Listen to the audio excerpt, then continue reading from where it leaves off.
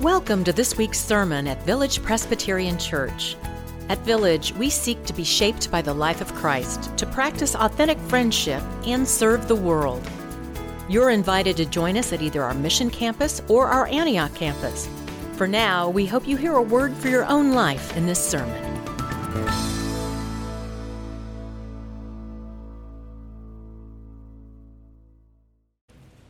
Our scripture this morning is from the 17th chapter of Exodus, and the first 7 verses. It's found on page 63 in your Pew Bible. First, let us pray. Prepare our hearts, O God, to accept your word. Silence in us any voice but your own, that hearing we may also obey your will, through Jesus Christ our Lord. Amen. From the wilderness of sin, the whole congregation of the Israelites journeyed by stages, as the Lord commanded. They camped at Rephidim, but there was no water for the people to drink. The people quarreled with Moses and said, "Give us water to drink." Moses said to them, "Why do you quarrel with me? Why do you test the Lord?" But the people thirsted there for water, and the people complained against Moses and said, "Why did you bring us out of Egypt, to kill us and our children and livestock with thirst?" So Moses cried out to the Lord, "What shall I do with this people? They are almost ready to stone me." The Lord said to Moses, "Go on ahead of the people and take some of the elders of Israel with you. Take in your hand the staff with which you struck the Nile and go. I will be standing there in front of you on the rock at Horeb. Strike the rock, and water will come out of it, so that the people may drink." Moses did so in the sight of the elders of Israel. He called the place Massah and Meribah, because the Israelites quarreled and tested the Lord, saying, "Is the Lord among us or not?" The grass withers and the flowers fade, but the word of our God shall stand forever. So many of you know that I consider myself to be a runner. And I am aware how many people think running is terrible or crazy or both. And this is not a story that will make you think otherwise. So this summer, while on sabbatical, I had ample time to do some running. And there were many mornings this summer that are, for me, perfect for it. It was in the low to mid-60s, the sun just rising. Those are the days when, if I'm going to run just 4 or 5 miles, it feels too short. Those are the days when it feels like I could keep going, days when running does not feel like work to me. But then there are other days. You see, we live where we live, right? And so in the summer, there are also hot, humid mornings. We'll have stretches when even at the coolest part of the day, it's still 80 degrees outside. And so this past July, my alarm went off one morning at 5:30 so that I could get my run in before the real heat would set in. I stepped outside to be met with 80 degrees of hot, and my phone telling me that it was also 81% humidity outside. And so after about a mile into that run, I had a thought that I think many of us have when we are in moments like that, and it's this one: what am I doing? I was on sabbatical. It's a time of rest, a time of renewal. I'm supposed to be spending that time in revitalizing ways when a large part of how I normally spend my time working here at Village, working elsewhere on behalf of Village, thinking about Village, meeting with people from Village, any number of Village-related commitments, that gets taken off the board for a time.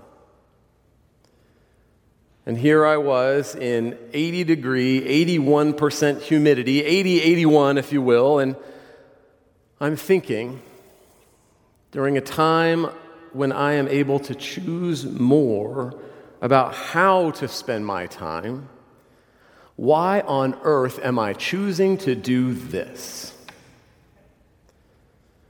And then, on this run that was most definitely work, I was struck by a more convicting thought.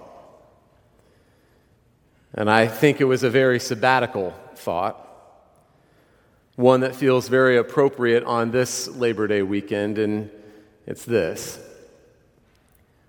When was the last time I labored for God like I am laboring for this run?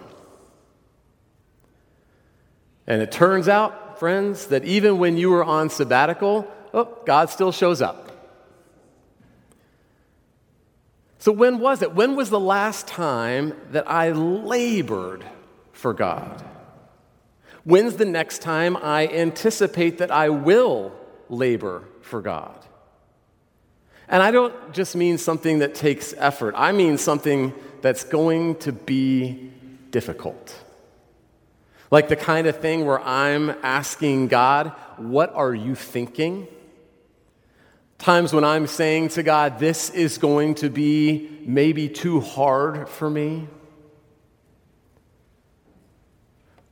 Or to ask it another way, have I fallen into a pattern where I'm too cozy with the idea that God doesn't ask much of me?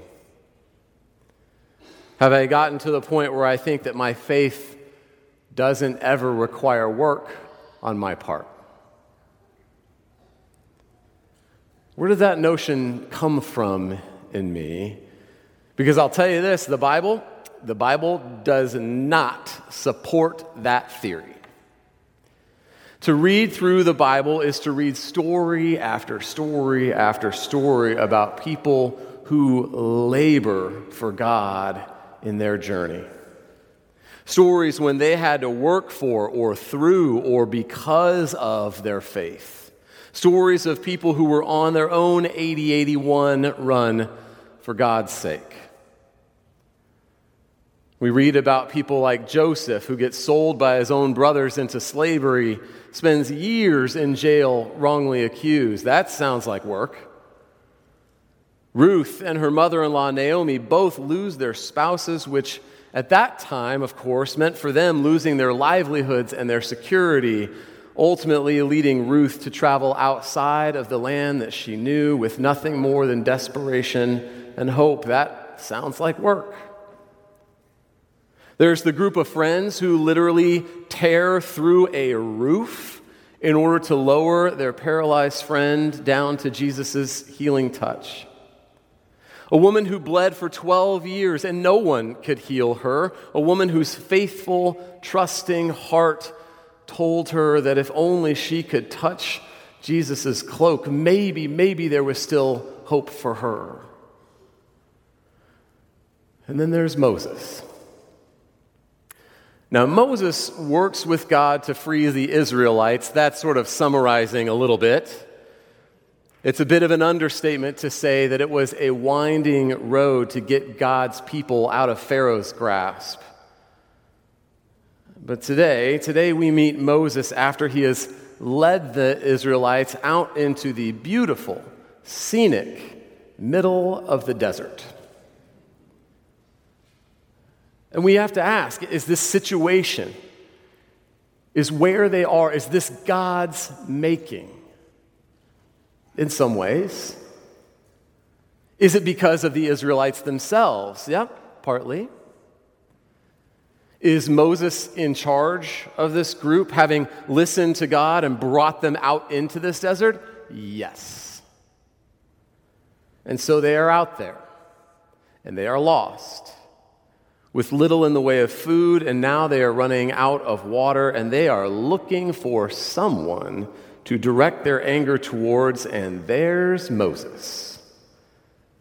There's Moses, the guy that they've been trusting, the guy that they've been following.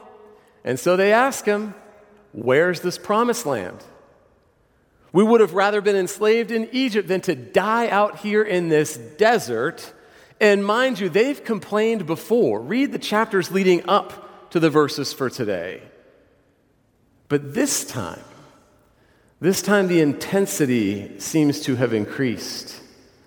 And Moses, it's fair to say, is afraid of them. And so he goes to God and he says, listen, these people are going to stone me to death. How did I get here?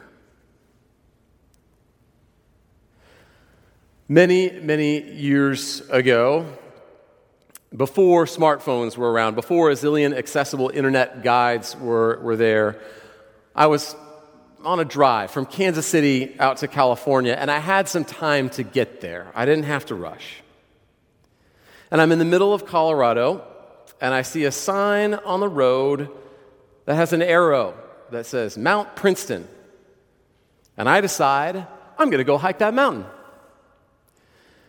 And I cannot emphasize enough that the sum total of my research was this, that I saw a sign on a road, okay? I did not know that that sign was pointing me to 14,197 feet. All I knew was this felt like a good whim. Now here, in this moment, on this day, I will quote from a website called alltrails.com. And I should note that this is so easily accessible. I found this in less than 2 minutes of research last week. And I quote, "Proceed cautiously on this out and back trail near Nathrop, Colorado, generally considered a highly challenging route. It takes an average of 5.5 hours to complete and should only be attempted by experienced adventurers."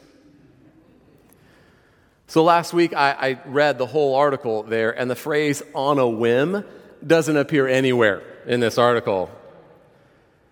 And I could tell you about the hike itself, which was dicey in its own right, but what I remember most was the drive. The drive from the moment I saw that sign until the moment I attempted to get to the trailhead. Now, on that same All Trails website for Mount Princeton, if you go down just a little bit, 10 more seconds of your time, you can read this. And I also quote, "The route shown on this page has the hiker starting at a parking area up a dirt 4-wheel drive road." What was I driving at the time, you might ask?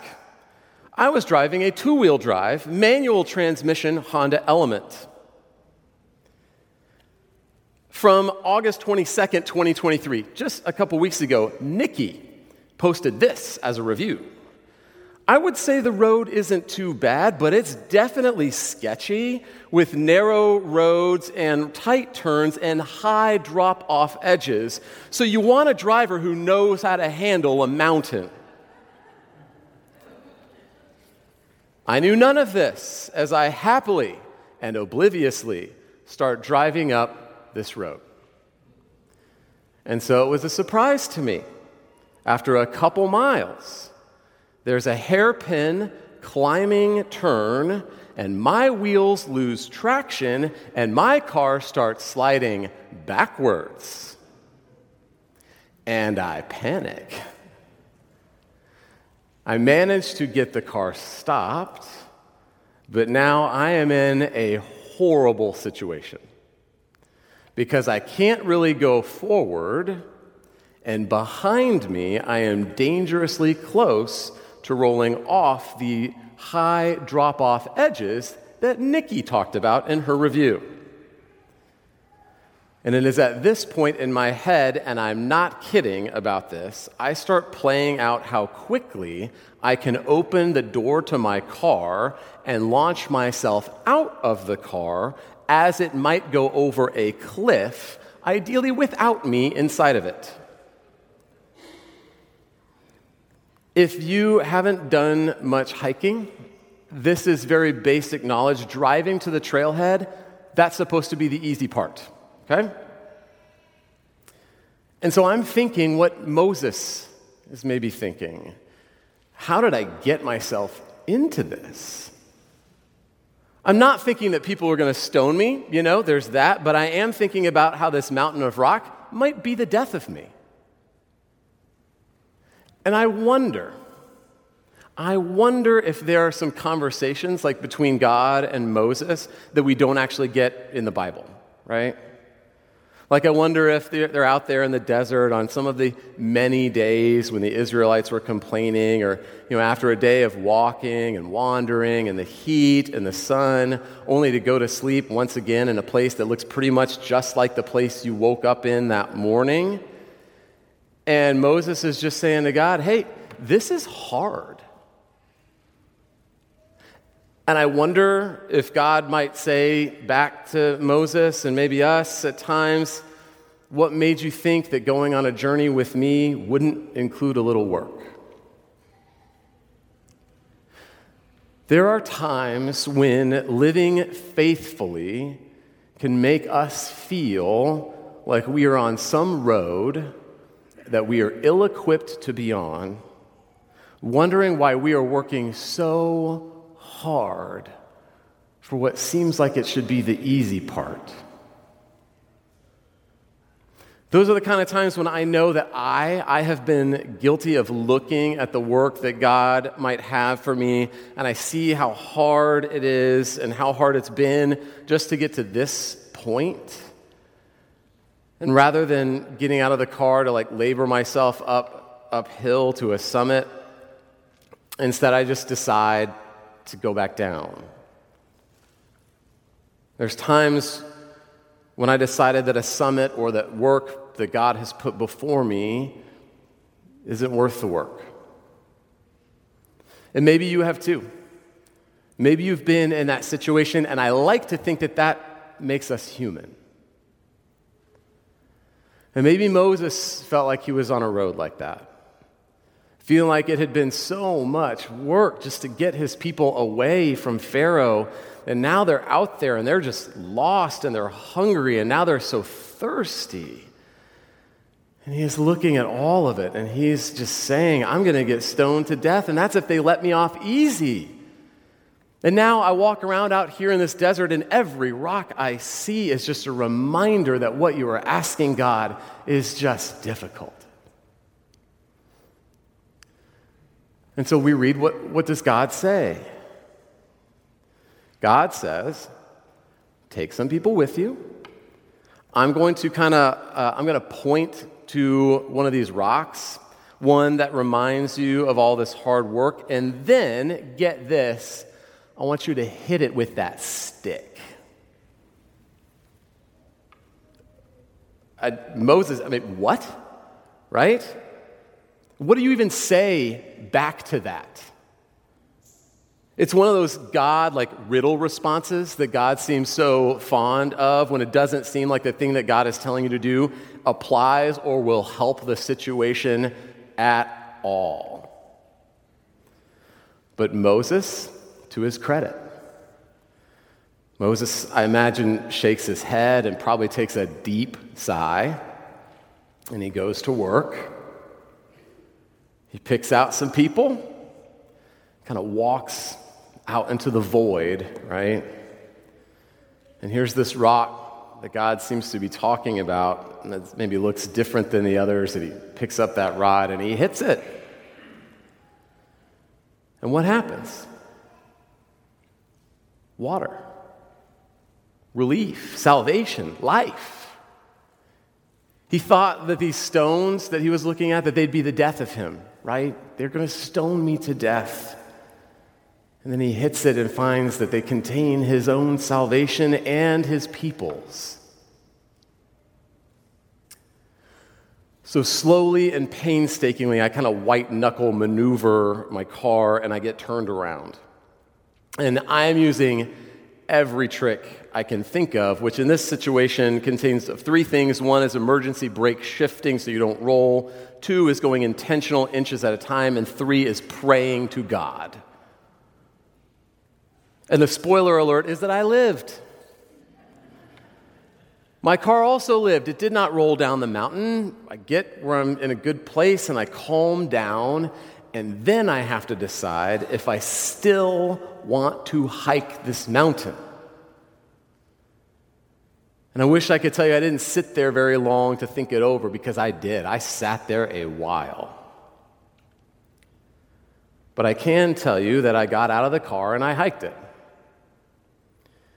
That, to me, in my memory, is the only summit I've ever done where I worked before I stepped out of the car to get it.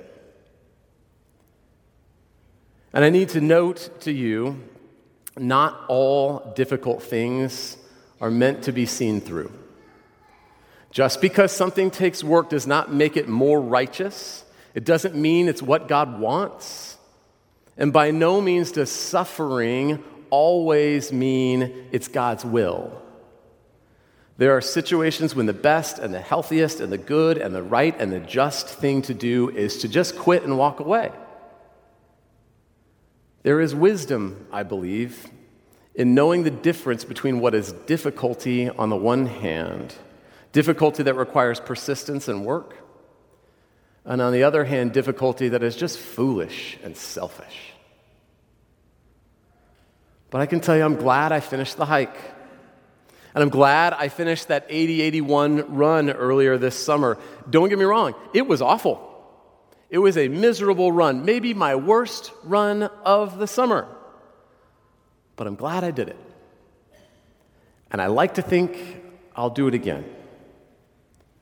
Not because it was what God wanted in this particular case, but because it reminded me that some things take real work.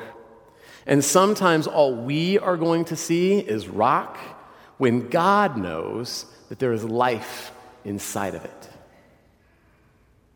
And some of you out there, you are running 80-81 right now. That there is something that God has out there for you and you are working for it. And to that I say, keep it up. That we are proud of you for that. That people are looking at that and are being inspired by that. And there are some of us, like me, we need to be a little more open to a little more labor in our faith. Open to the idea that sometimes God calls us out into the heat or the freezing cold or up the steep hill or out into the desert, and it is going to be work for whatever that thing is. But laboring for God is something I need to be willing to do.